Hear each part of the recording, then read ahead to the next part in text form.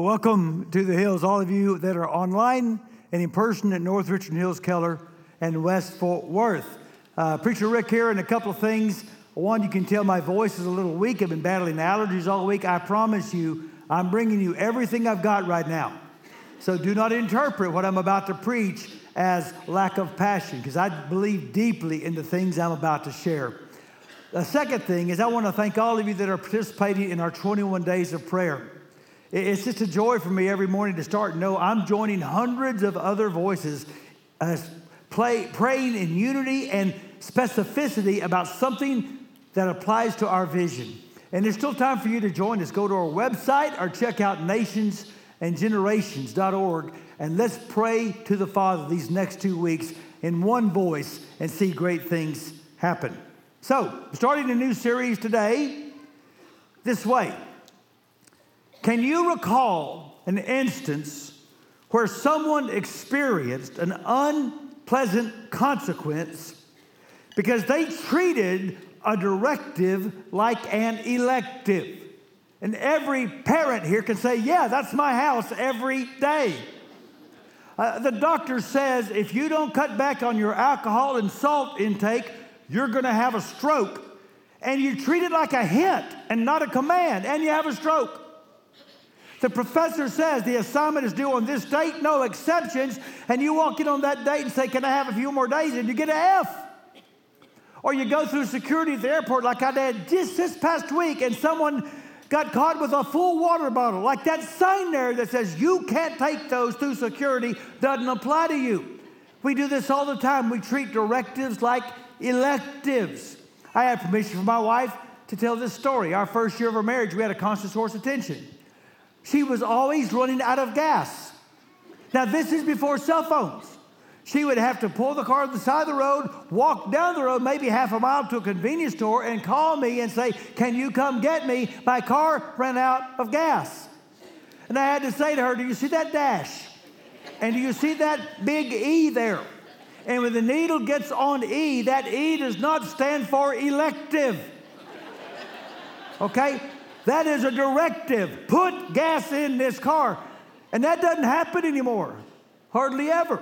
So, it's really important to be able to discern the difference between what is an instruction and what is just a suggestion. Or maybe another way to put it is, it's really critical to know the difference between a maybe and a must, especially if you're following Jesus.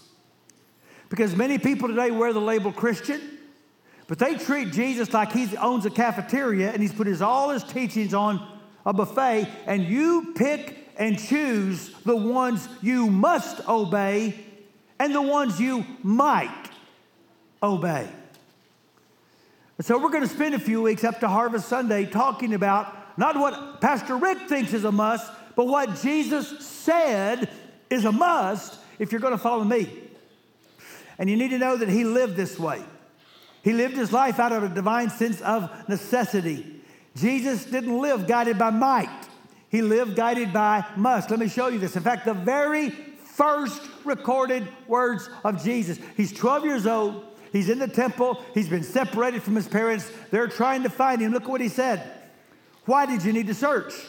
Didn't you know that I must be in my Father's house?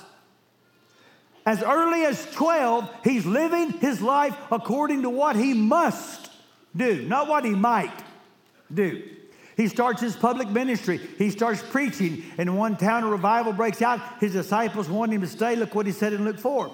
I must preach the good news of the kingdom of God in other towns too, because this is why I was sent. So he didn't live his life based on what the popular crowd wanted him to do, but what the Father must do, what he must do to be faithful to the Father's mission. Maybe the most important must statement of Jesus, and the one the disciples pushed back against more than any other, was this one. The Son of Man must suffer many things and be rejected by the elders, the chief priests, and the teachers of the law. And he must be killed, and on the third day be raised to life. Jesus lived his life under the shadow of this divine must. That he was on a mission that would take him to a cross. One more, let me show you from John chapter 10. I have other sheep that are not of the sheep pen. I must bring them also. They too will listen to my voice, and there should be one flock and one shepherd. So Jesus lived to seek nations and generations, to fulfill God's promise to Abraham that all the nations would be blessed by him. I think you get my point. Jesus did not live his life by a sense of might, but by a sense of must. So it makes sense then, if you're following Jesus, that you're not driven by a sense of maybe. Or to put it another way, true discipleship embraces the mustness of life in Jesus.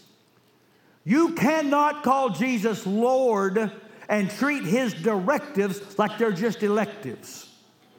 You cannot call Jesus Master and think his demands can be negotiated.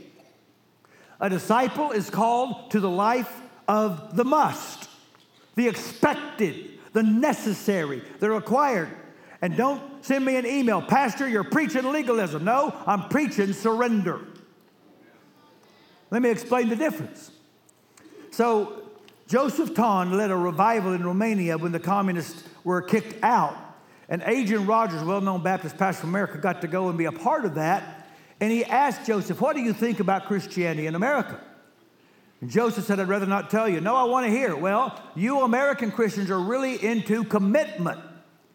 And Adrian Rogers said, that's a good thing, isn't it? He said, not really. Because commitment keeps you in control. You commit to pray every day, or to read your Bible, or to lose weight, or to make a mortgage payment, or to stay married. And when you're tired, you decommit. But when somebody takes a gun and puts it to your head and says, put your hands up, you don't tell them what you're committed to. You surrender. Jesus has called us to a life of surrender. In other words, if you want to sign up for the Jesus life, the first thing you must do is give up your own. So we have to start the series with this verse. There's no other way.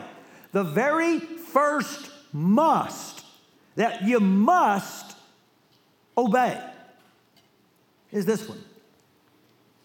Just after Jesus said that he must die, he said this: whoever wants to be my disciple must deny themselves and take up their cross daily and follow me. Dietrich Bonhoeffer, in his classic work, The Cost of Discipleship, said that when Jesus calls a man, he bids him to come and die. That Jesus did not depict the cross as a possibility, but as a necessity. That a personal cross for every disciple is a directive, not an elective. And Jesus would make no exceptions. Jesus was never so desperate for recruits that he would water down his demands for people who did not want to invest that much. And they tried. Oh, Jesus, let me first go this. Let me first go that. Jesus would let people of power, people of wealth, people of status walk away because he wasn't going to change the terms. You must deny yourself and take up your cross daily. And I understand why it's hard for us to understand. Because after 2,000 years, the cross has become a symbol of beauty. We put it on church buildings. We make it jewelry. I get that. So for a moment, try to hear what Jesus' audience heard when he said, you must take up a cross. Because nobody associated a cross with beauty. They had seen crosses. They had seen people carrying crosses. And they thought, you better take a good look at that person. You are never going to see them again. They are going to die. Jesus, what are you saying? Here's what he's saying. That life in Jesus starts with death. What does that mean? Well, for some, then and now. It means being willing to accept the possibility of martyrdom. For Jesus' first disciples, carrying a cross meant they all died. They made the choice, I'll stay loyal to Jesus instead of keeping my life. Christianity Today magazine estimates about 13 Christians a day are martyred right now around the world. And that's what it means for them to take up their cross. I will not deny Jesus, even if it means it costs me my life. But let's be honest, for most of us, we're not going to make that choice. And I think Jesus knew that because he said, you must take up your cross daily. So I think what Jesus understands is that for most of us, he's not talking about facing imminent death. He's talking about embracing a radically reoriented life. That the cross is more than a symbol of salvation. The cross is a model of a completely countercultural way of thinking and living. Jesus is calling me to live a crucified life every day. It's a must. So I'm trying in my mind to understand, well, how does that apply to me? How does that get real for me? What does a crucified life daily look like for me? So I want to share some thoughts with you. I think first that taking up a cross means he is greater than me. So you've heard people say, that's just my cross to bear. And typically it means some kind of hardship or sacrifice. And I get that. Maybe following Jesus means I need to drink less alcohol, or I need to spend less time on screens, or I need to live a simpler life so I have margin to give to kingdom causes. All that's good. But notice, he did not say, you must deny yourself things. He said, you must deny yourself. To take up a cross means I put to death the promotion of self. Do you understand how completely countercultural that is to the popular narrative of our days? Especially since about the 1960s, the predominant narrative of our culture is, do you want to be happy? You do you. You promote you. You seek you. You express your self-sovereignty. You can't be happy if you let any limit, any tradition, any religion, any law, even your own biology, keep you from being who you want to do. And since the 1960s, our rates of loneliness, anxiety, depression have skyrocketed. And our rates of happiness have plummeted.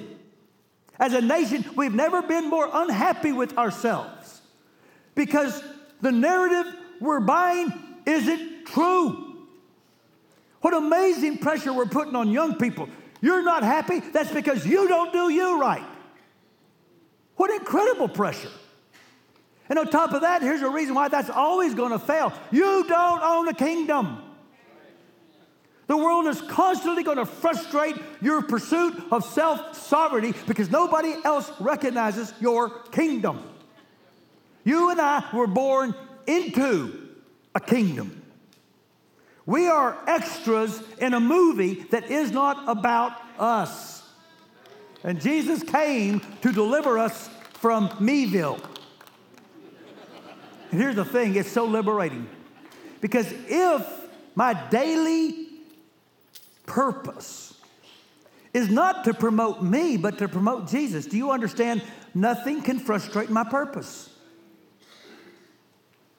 No defeat, no setback, no disease, no diagnosis, no enemy. Nothing can happen tomorrow. I'll be in no situation where in that moment I can't look at how to exalt Jesus. And so I need to live like John the Baptizer. He must become greater. I must become less. I am in a movie titled Jesus is Lord. And every day I pick up a cross to keep the plot of the movie from getting hijacked. That's what it means. We die daily to the promotion of self and to the ambition for power. So if I haven't stepped on your toes yet, I'm about to. Because taking up a cross means under is better than over. See, power is so seductive, and power is so addictive. And it's so easy to convince ourselves the goal is just to make sure the right people have power, so everybody else will be what we want to be. This is the temptation Satan offered Jesus. I'll give you every kingdom of the world. And Jesus could have thought, look at all the good I could do in the world if I had all the power. And the great lie is that we're going to change the world from the top down. It's the old paradigm. It's what the crowds wanted Jesus to do. Go be king. Make everybody be what you want. It's what the disciples wanted. They were following someone they thought was going to become the next king. But Jesus doesn't change the world from the top down. He changes the world from the bottom up. And he said it was a must for his disciples to get that. Because they were always arguing about who's going to be in charge. Always arguing over who's going to be over. By the way, we do too. Most of our fights in our family, in the church, and in our government are over who's going to be over. And here's what Jesus said to that. You know that the rulers of the Gentiles lord it over them, and their high officials exercise authority over them. Not so with you. Instead, whoever wants to become great among you must be your servant. And whoever wants to be first must be your slave. All right, let me just go ahead and say it, knowing a few emails may come my way. The data says one reason a lot of young people are walking away from Christian faith today is because they're seeing the older generation so desperate for political power, they will completely jettison core Christian character values in order to get it. This is not the way of Jesus. Listen close. The way of the cross is not to force Christianity on other people. The way of the cross is to force other people to acknowledge that nobody loves and serves more selflessly than Christians do.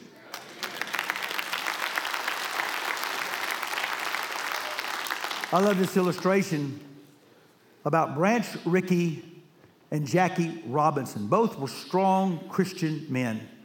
Rickey was the general manager of the Brooklyn Dodgers. He was looking to break the color barrier in Major League Baseball. He knew it took a special person to do it.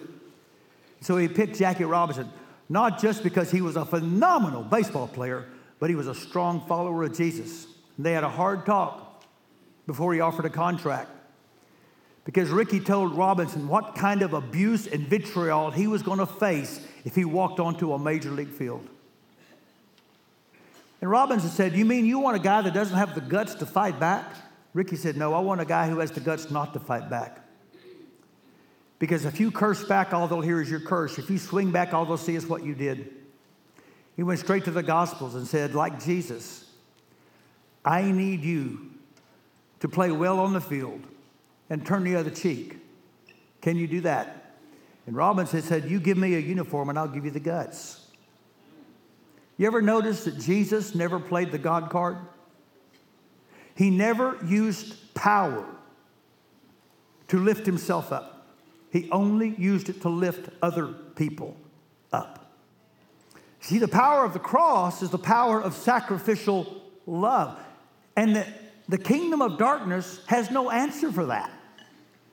No way to respond to that. But it's hard to let go of the ambition for power in a culture that is absolutely obsessed with winning. And so for me at least, the third thing taking up a cross means is that to lose is stronger than win. And oh my goodness, we love to win. We'd rather win than be right. Like the couple arguing. And it got so tense, they gave each other the silent treatment. I mean, all week long, both the man and the woman were too proud to say, I'm sorry, and reconcile. Well, it's Sunday night. He's got to get up early the next morning to catch a flight. He's a heavy sleeper.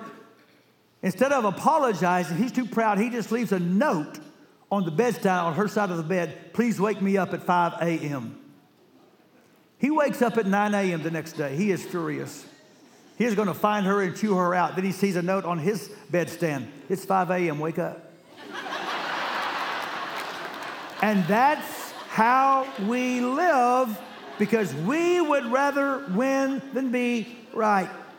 Please understand, the very first disciples joined the Jesus movement because they thought they were following a winner. He is going to go set up a kingdom. He is going to kick these Romans out. When Jesus said, I must die, Peter said, not so, Lord. We're on our way to a coronation, not a crucifixion. But Jesus' agenda was not to march on Jerusalem and conquer. It was to march to Jerusalem and suffer. And so when they came to arrest Jesus, Peter, wanting so badly to win, pulled out a sword and actually attacked the man, chopped off his ear. Jesus put it back on. And he said this, put your sword in its place, for all who draw the sword will die by the sword. Do you think I cannot call him my Father, and he will at once put at my disposal more than 12 legions of angels? But how then would the scriptures be fulfilled that say it must happen in this way? I must lose, not win. He modeled a way of living that hinged on losing the right way and for the right reason. He said, take up your cross and do that too. You understand, there's a big difference between losing and choosing to lose.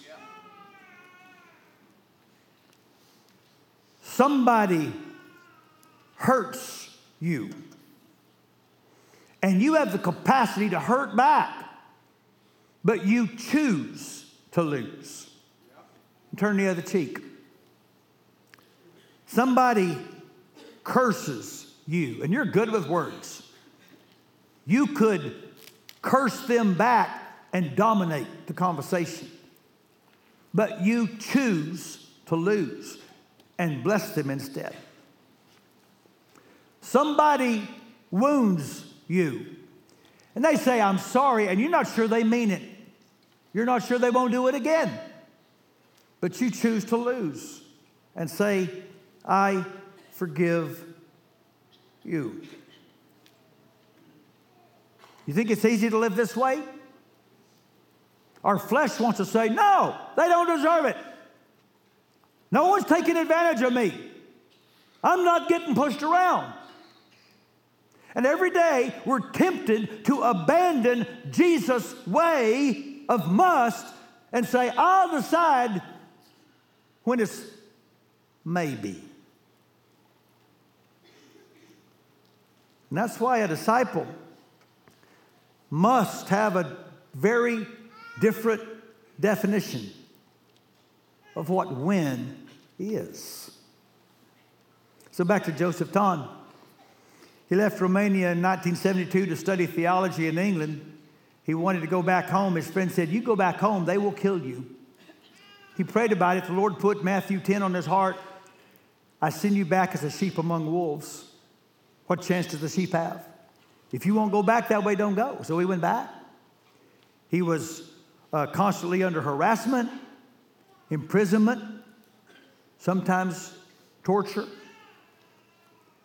One time he's in captivity, and a guard pulls out a gun, puts it to his head and said, we could just kill you right now. Joseph Ton said, go ahead. You know my sermons are on tapes all over this country, and you'll sprinkle them with blood. People will listen 10 times more because they'll know I died for what I preach. So you just go ahead and kill me. I get the supreme victory then. They didn't know what to do with him. They finally exiled him because they thought he's less of a problem out the country than in the country in prison. He wrote, all those years I was trying to save my life and I was losing it. When I was finally ready to lose my life, I realized I saved it.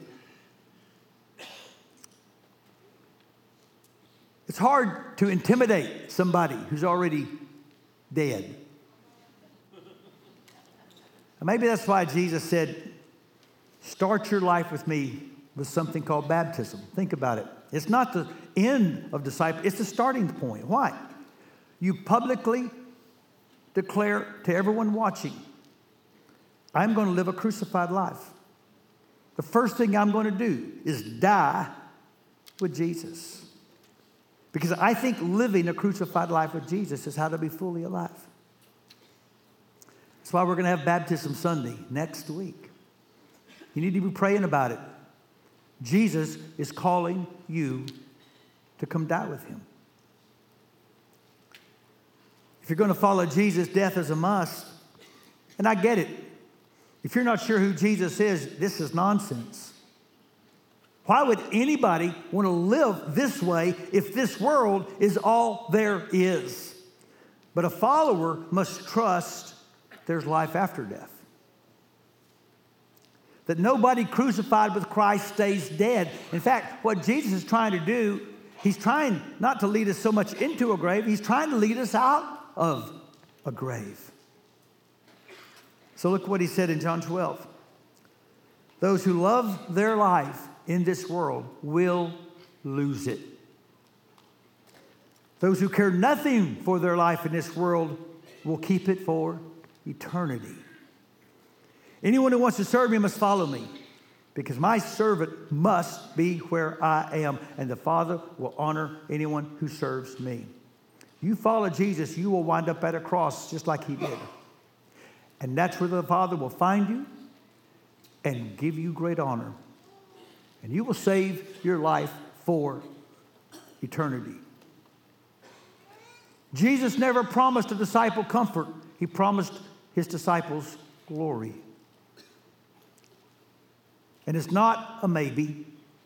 His promise is a must. And if you could remember that every day, you could take up your cross every day. Let me be vulnerable, because I ask myself, what does this mean for me? You see, I'm a minister, have been for a long time. Ministers like people. The shadow side is we like to be liked by people. And so when I was a young preacher, I really battled approval addiction. I wanted people to like me, and when I heard that people didn't, it crushed me, or it angered me. And I had this huge desire to defend myself and to fight and to win. That's a miserable way to live. I heard an old preacher one time say, if somebody kicks you and it hurts, it just means you're not dead yet.